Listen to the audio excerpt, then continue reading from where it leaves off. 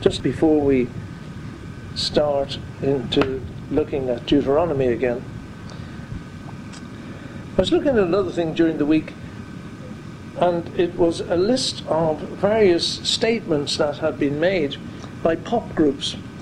I'm so conscious of the influence of music in the world today, how people just have this desire to have music always playing. And it gave quite a list, but I picked out just a few of the comments that these people had made about their own music. There's a group called Black Sabbath, and Bill Ward of Black Sabbath, he says this: "I've always considered that there was some way where we were able to channel energy, and that energy was able to be from another source, if you like a higher power or something that was actually doing the work. I've often thought of just being actually just the earthly beings that played the music because it was uncanny. Some of this music came out extremely uncanny."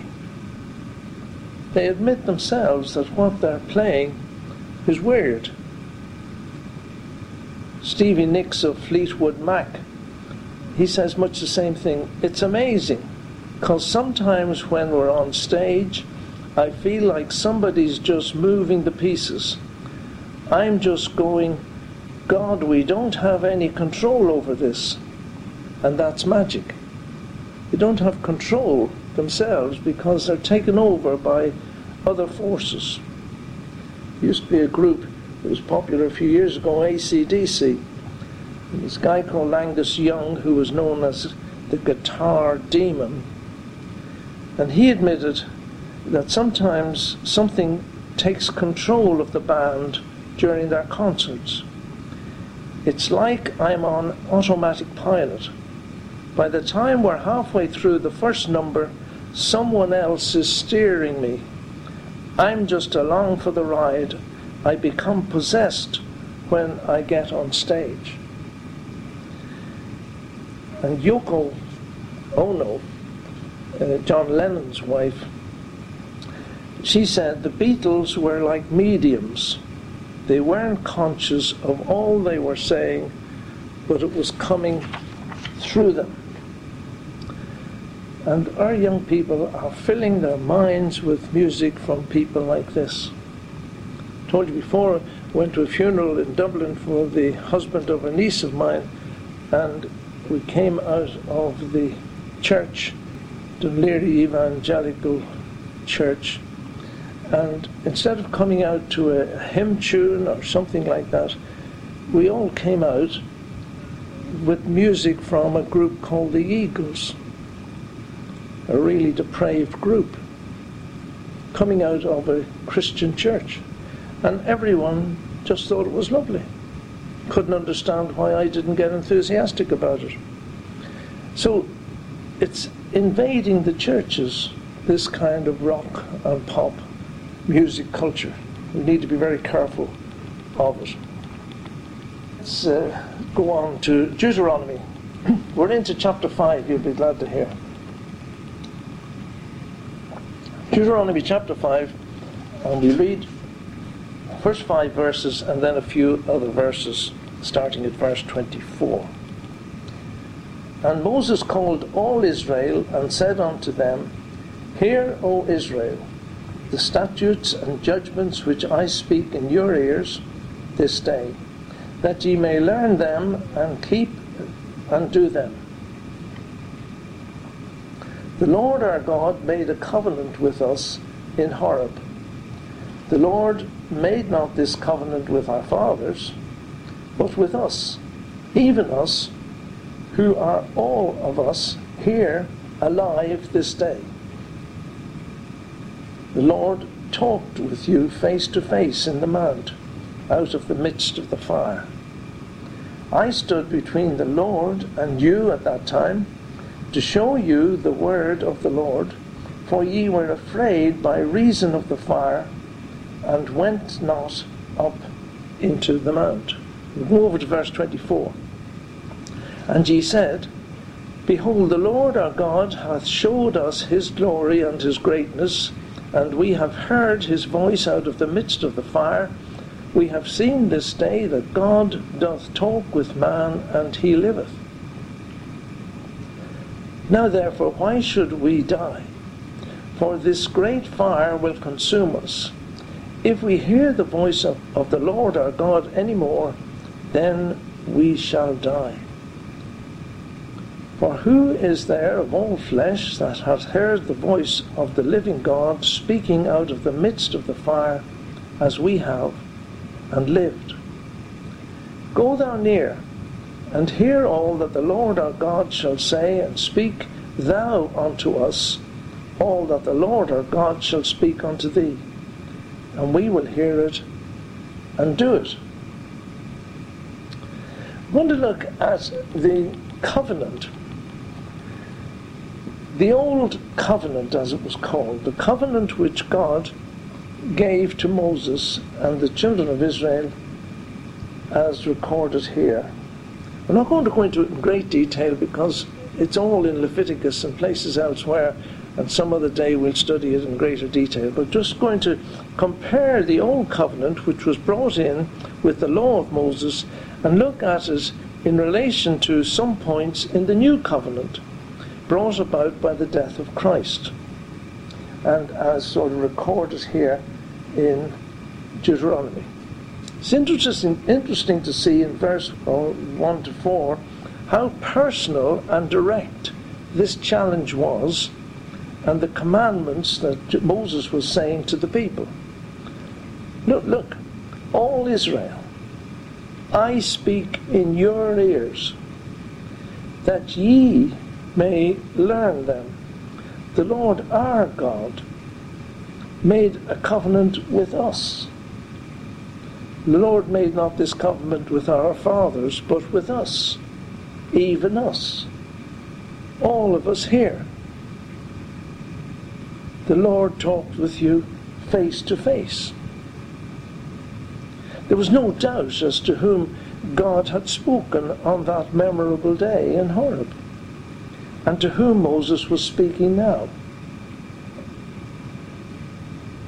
There was no way that the commands, we couldn't shirk the commands of that covenant, because they were personal, and at the same time they were collective for the whole of Israel. They were direct, unambiguous, honest, truthful, perfect, because they were from God, uncompromising, and they were deadly as well.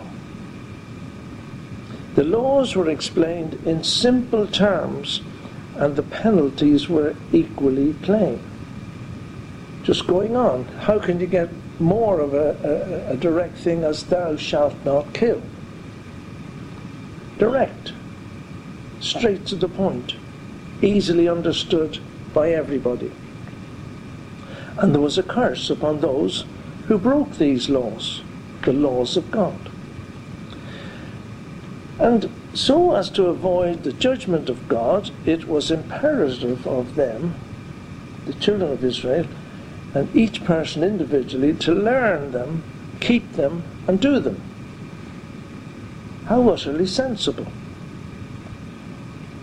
God had said, you want to have a pleasant life in the promised land, then obey these commands. If you don't, you won't be there long. It was as simple as that. God has given the Ten Commandments to Israel, a system or a body of laws selected and adapted to the circumstances of the people, the children of Israel. It showed the various sins to which they could become attached. And they had a temptation of falling into these sins. And to prevent that happening, the observation of these laws was imperative. The best and shortest compendium of morality that has ever been delivered. The ancient Jews had a notion, apparently, that these words were spoken by God in one sort of word, straight out. And that those laws were so closely compacted and united together as if they were but one word, and are not to be detached and separated from each other. It's the law of God.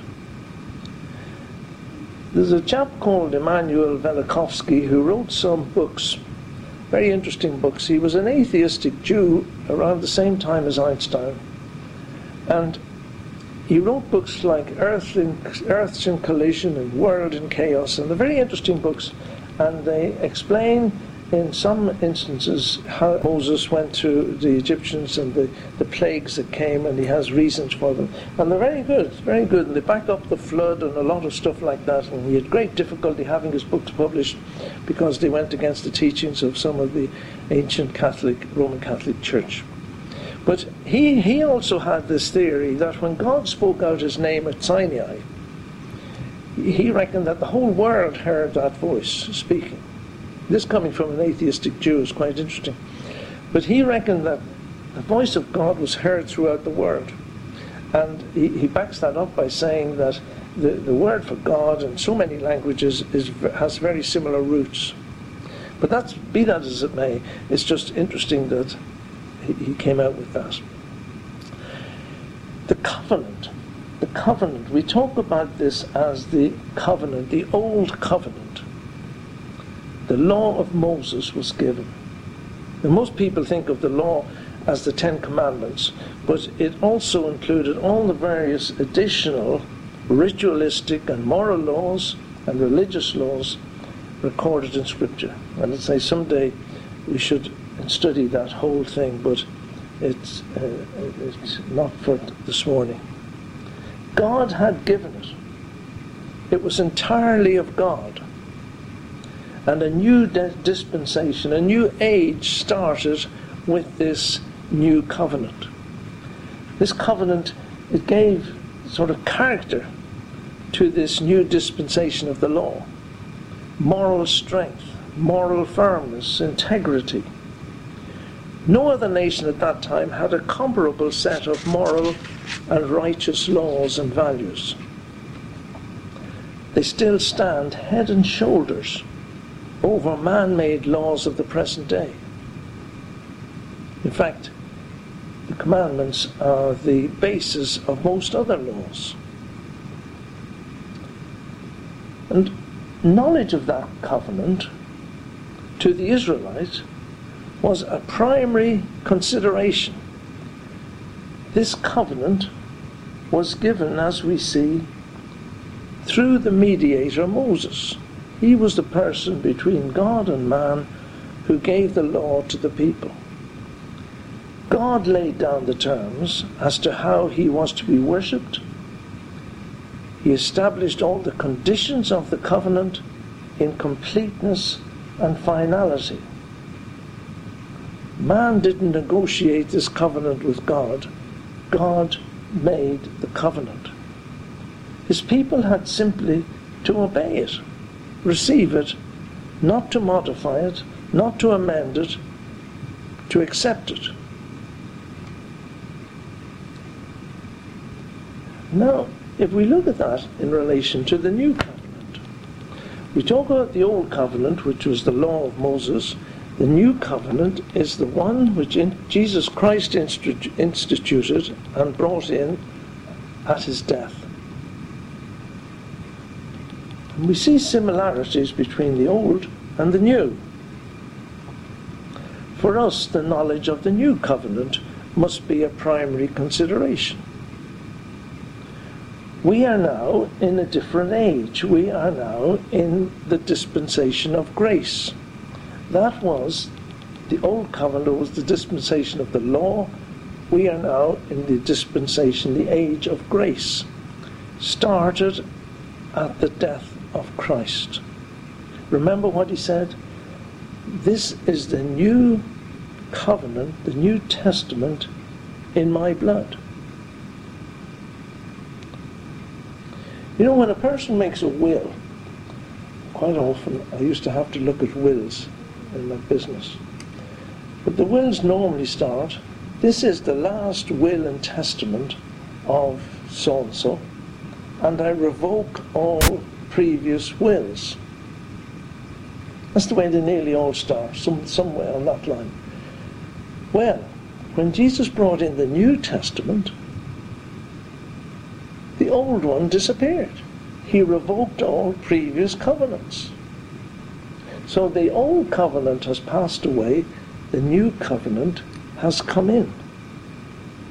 The new covenant is also from God, and Christ Jesus is the mediator of the new covenant. Hebrews 9 and verse 15, it says, Christ is therefore the mediator of an entirely new agreement, testament or covenant, so that those who are called and offered it may receive the fulfillment of the promised everlasting inheritance. With the old covenant, God said, if you keep this old covenant, you can enjoy the land, the promised land. With the new covenant, those who enter into the new covenant through the Lord Jesus Christ, we have an inheritance promised to us, reserved in heaven for us. And so in this chapter we see the various types, how Christ would recall to our hearts and to our memories the new covenant in his blood, and repeatedly remind us of it. Do this in remembrance of me. Moses said, remember these commandments to do them. Jesus Christ says, remember the new covenant in my blood. And it is important that we should not forget the new covenant, for it always gives character to this new age, this dispensation of grace, and especially to our relationships with God and also those with his people. You know what it says in verse 2, going back to Deuteronomy? The Lord our God made a covenant with us in Horeb. Note that it says the Lord made the covenant. Man has not decided what's in that covenant. You know, when I make a will and I'm going to leave various things to various people, I don't go around and ask advice. I decide what's going to go to various people. God made the covenant with those people in Horeb, and they were presented with that covenant. Now I just want to interrupt here a little bit. I was thinking about, just before you came in, what I would say here. And let me put in something, interrupt that frame of thought a little bit and put in something in brackets, a parenthesis. The promises that were made to Abraham, Isaac, and Jacob before the law was given were unconditional. God made promises to Abraham, particularly to Abraham, we remember, that your seed would, in your seed, the nations of the world would be blessed, and you'd be as the sands of the seashore, and all the rest of it. So they were unconditional. God's dealings with Israel coming out of Egypt, unconditional. And then he brought them to Sinai. But things changed at Sinai, or Horeb as we're talking about here. The law was given at Sinai. The new covenant was given. At that time, the people said, yes, tell us what you want us, and we will believe. We will accept it. We will do it. It says there in verse 27, go thou near, they said to Moses, hear all that the Lord our God shall say, and speak thou unto us all that the Lord our God shall speak unto thee, and we will hear it and do it. They promised to receive it, and they undertook to keep it as a condition of their future blessing. that's important. Now, sadly, Israel failed miserably under that covenant. And God permitted them to be scattered across the world, as they are this day. God, however, will keep the covenant he made with Abraham and Isaac and Jacob. That was unconditional.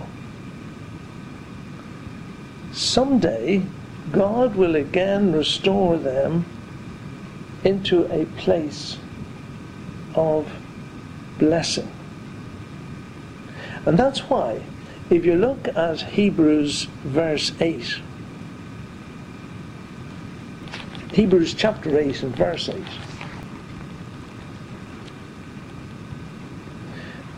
"Behold, the days are coming, saith the Lord, when I will make a new covenant with the house of Israel and with the whole of Judah. Not according to the covenant I made with their fathers in the days when I took them by the hand to lead them out of Egypt, because they continued not in my covenant, and I regarded them not, saith the Lord. For this is the covenant that I will make with the house of Israel after those days, saith the Lord. I will put my laws into their mind and write them in their hearts, and I will be to them a God, and they shall be to me a people." He took them by the hand. They continued not in my covenant, and I disregarded them, saith the Lord. But the days are coming when that will all change. Now many, if you talk, will say, oh, that's been taken over by the church. But you can't avoid taking this verse to mean Israel. The church never had a covenant with God in this respect. Israel, in its divided kingdom, Judah and Israel, were the original ones who were part of that covenant. It's futile to dream that the church or the individual Christian is contemplated here. The truth always suffers if we start thinking that way. Israel only had the first covenant. Israel, by grace, will have this further covenant. And that will take place. We know when that will take place, when Christ sets up his millennium kingdom. Israel lost their privileges under the old covenant because they disobeyed. Israel will be restored and blessed more than ever and forever in their land under this new covenant which God will give to them. Now that's only by the way, I just thought I'd put that in. Let's go back to Deuteronomy with the covenant that God made at Horeb. Verse 3. The Lord made not this covenant with our fathers, but with us, even us, who are all of us here alive this day. Seems a fairly obvious sort of thing to say, nearly, doesn't it? This is interesting. It says that he didn't make it with the fathers. You see, the fathers were the ones who had disobeyed God. They had not gone into the promised land. God had wiped them out. For 40 years, their fathers roamed around the wilderness, representing those who did not believe. The covenant was made with those who were alive that day. Those who were alive were the generation who were to enter in and possess the blessing which God had for them. They were ready to go into the promised land. And Moses is speaking to them here at this particular time. We look at the new covenant. Who are the partakers of the new covenant? Those who are born again of the Spirit of God. Those who are alive in Christ.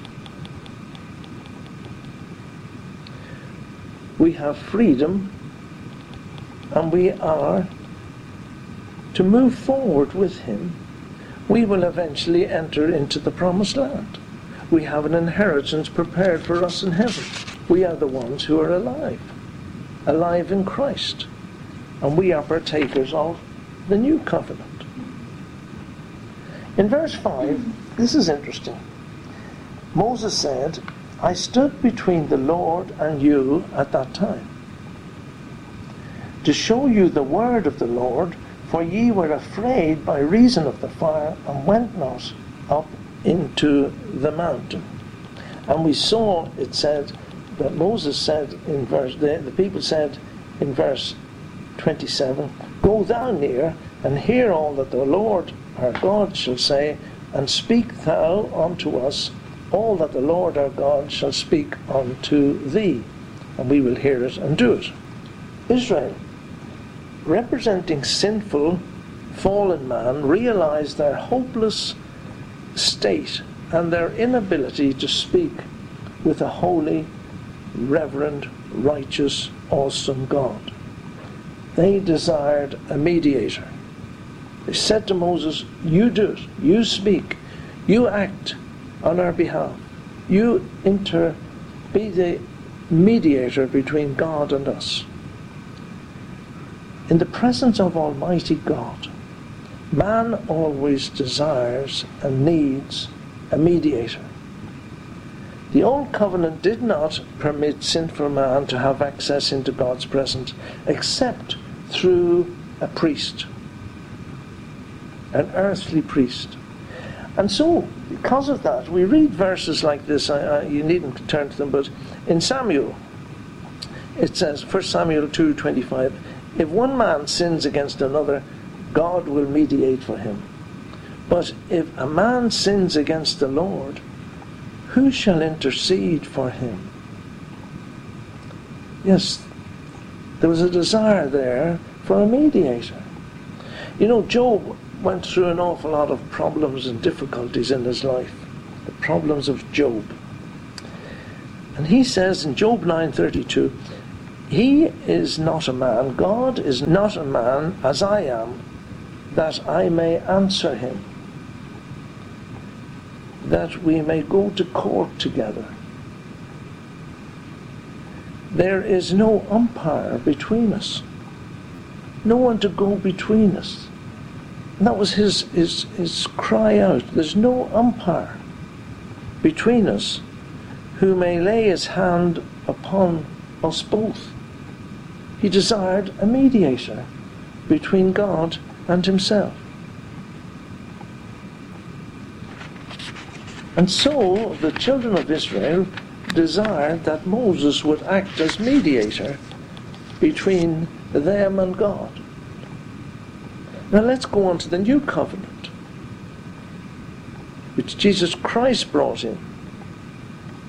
We have a mediator, an advocate with the Father, our Lord Jesus Christ. The way has been opened between God and man. And this was signified so vividly by the veil of the temple being ripped open, exposing the Holy of Holies in the earthly temple in Jerusalem when Jesus Christ was crucified at Calvary, where he completed the work of our salvation. The way was open for man to have access to God through the death of the man who was dying out on the cross at Calvary. Moses said he stood between Jehovah and you. And Jesus Christ stands between God and us, the one mediator between God and man, the man Christ Jesus.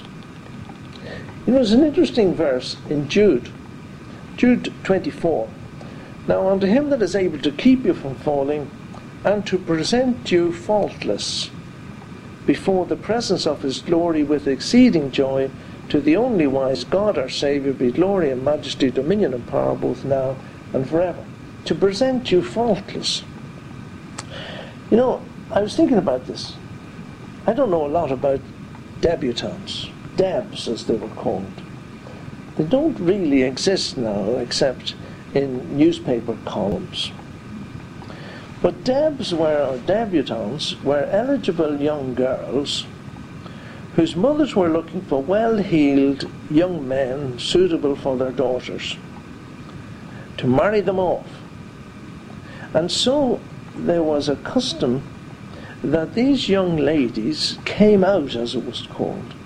They were introduced to the social scene at the start of the season, as they spoke about. And these young ladies were presented at court. Our present Queen did away with this, I think, in about 1958, I think it was. But they were presented at court. And they had to be presented by someone who had already been presented at court.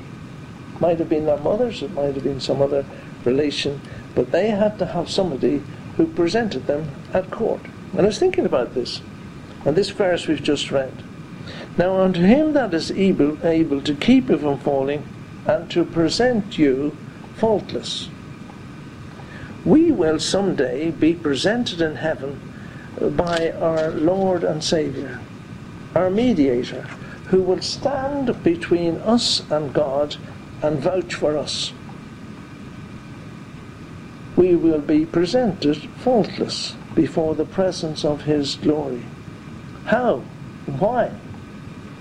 Because he stood, Jesus Christ stood between us and the wrath of God at Calvary. He stood between God's wrath, which was due to us, at Calvary.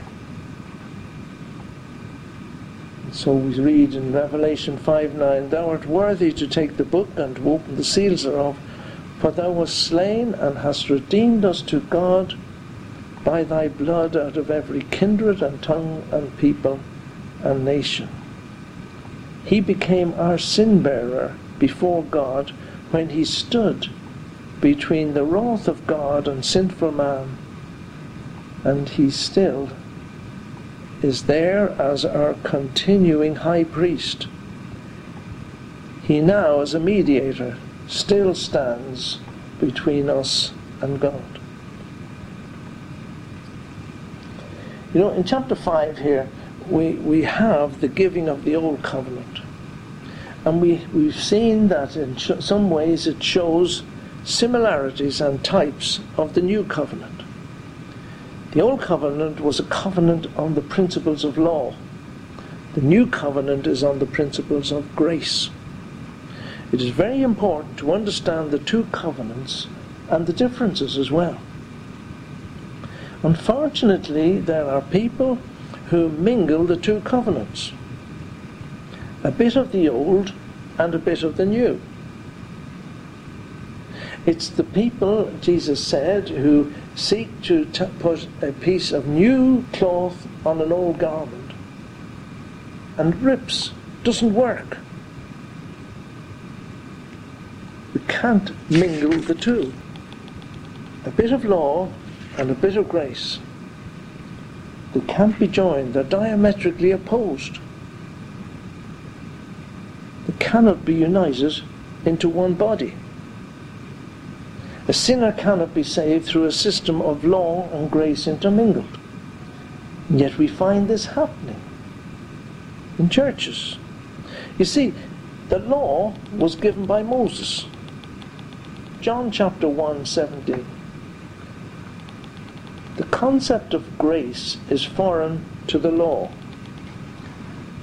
And for that reason, John, writing his gospel, says, But while the law was given through Moses, grace and truth came through Jesus Christ. The age of grace was introduced by Jesus Christ.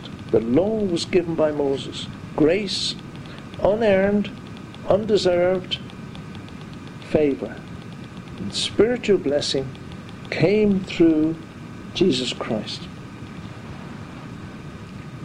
Hebrews. Grace, we have grace through Jesus Christ. Hebrews 10:28 says, He that despised Moses' law died without mercy. Deuteronomy 27:26, cursed be he that confirmeth not all the words of this law to do them. This was not grace. The law depended on works. The law set out what God required man to be, and if he failed, he was cursed under the law. Man, in fact, needed life from God and his righteousness to carry out the requirements of the law, but man did not have that life and righteousness and could not obtain them through the law. The law showed man up in his sinfulness. That was the reason the law was given, to show man in his sinfulness. It was like a big mirror that God let down from heaven. And you know, if I've been out in a storm and my clothes are all disheveled and my hair is everything, I might know that I'm like that. But when I look in the mirror shows me what I'm like. And that was like the law. If I'm in a dark room and there's a lot of dust around, I don't know. I open the blinds and the sunshine comes in. I see the dust because the sun has shown up the dust in the room. And so with the law. If I look into the law, I realize my failings and my sinfulness. The law does not create the sin or the failings, it shows them up. But it cannot remove them. The law showed the Israelite that he was a sinner, and therefore under the curse, and revealed what God would want him to be. But it leaves him there. And that's why Paul, writing in Romans 7:7, says, what then shall we say? Is the law sin? No, never. On the contrary, I would not have come to know sin except through the law. For I would not have known about coveting if the law had not said, you shall not covet. The law showed up the sin in his life and in my life. The law revealed it. But yet Scripture says, by the deeds of the law shall no flesh be justified. Oh yes, man worshipped God, man sacrificed to God, but it didn't get rid of the sin in his life. There are many today who seek to put the deeds of the law before me as a necessity for me to live the Christian life. But it was like that in the Apostles' time. And they sorted that all out. We haven't time to go into it, but when you go home, read Acts 15, verses 1 to 20, and you'll see that there was a problem with Pharisees who had become Christians, and they expected the Gentiles, Christians, to become circumcised, and they said, no. The Gentiles, you see, were never under the law. The Jews had the law. The Bible tells us that the Gentiles were without law and were not subject to it or ever had been. But these converted Pharisees wished to place the yoke, it says, upon the neck of the disciples, which neither our fathers nor we were able to bear. These converts, who had been either Jew or Gentile, seemed totally unaware of the fact that they were not under the law, but they were under grace. By the deeds of the law shall no flesh be justified. And the apostles made this point. Read Acts chapter 15. So where does this leave us as Christians today? Listen to what Paul in Galatians, that was why Galatians was written. People were trying to introduce the law back into the everyday life of the Christians. But he says, Galatians 2:19 and 20, for I through the law am dead to the law, that I might live unto God. I am crucified with Christ. Nevertheless I live, yet not I, but Christ liveth in me, and the life which I now live in the flesh, I live by the faith of the Son of God, who loved me and gave himself for me. No hint of the law here, only grace. Many in churches We pray today, incline our hearts to keep thy law. But that is not correct unless we wish to keep the whole law. And as we have seen, it is impossible, for by the deeds of the law shall no flesh be justified. Now, just finally to close up, what happened then to an Israelite who sought to live by the law with all its rituals and sacrifices? Briefly, it is this. The sacrifices which he performed by faith did not, however, put away his sins. And as we have said before, his sins under the law were atoned for, and that means covered. They were covered, hidden, but not taken away. And that's why, writing in Hebrews, the writer says in Hebrews 10:4, it is not possible that the blood of bulls and of goats should take away sins. But when he performed these sacrifices and the rituals, and through faith performed those, showing his belief in God, it says that righteousness was imputed to that man. That means it was accounted to him, it was written to his account, because of the faith he had shown through his actions. So we have him performing these rituals, the Day of Atonement, when the sins of the nation were presented before God, and they were atoned for. They were covered, but they weren't wiped out. They could not be wiped out, for it is impossible that the blood of bulls and of goats should take away sins. When that man died, he went to paradise. The section of Sheol, the place of the departed, divided in two. He went to the place of the departed righteous, also called Abraham's bosom. You know the story Jesus told of Lazarus and the rich man and Lazarus. Lazarus, when he died, was taken by the angels to Abraham's bosom, to paradise, that section of the departed world where the righteous dead went. He could not yet enter heaven. But when Christ died for sins, he also died for the sins that were past, the sins that were present, and the sins that were future. And we read that verse in Romans 3:25, whom God hath set forth to be a propitiation. God hath set forth Christ to be a propitiation through faith in his blood, to declare his righteousness for the remission of sins that are past through the forbearance of God. The sins of the righteous dead in paradise in Abraham's bosom were cleansed at the death of Christ. And when Christ died, he went to paradise, and there he led those people who were in that place of the righteous dead. He led them out in triumphant procession in victory to heaven. It says he led captivity captive. He took those people who were in Abraham's bosom and he brought them with him to glory. And that section of the departed world, Sheol, is now empty.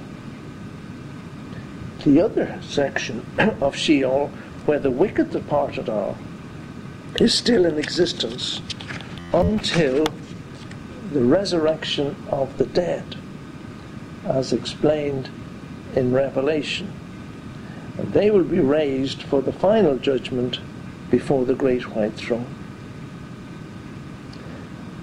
That's all I'm going to say today. It's been a bit rushed. I would have liked to have looked into Acts chapter 15 to explain it a bit more fully, but read it when you go home and you'll see the principle is there. We shall now be able to carry on with Deuteronomy chapter 5 next week and look at some of the commandments perhaps in more detail.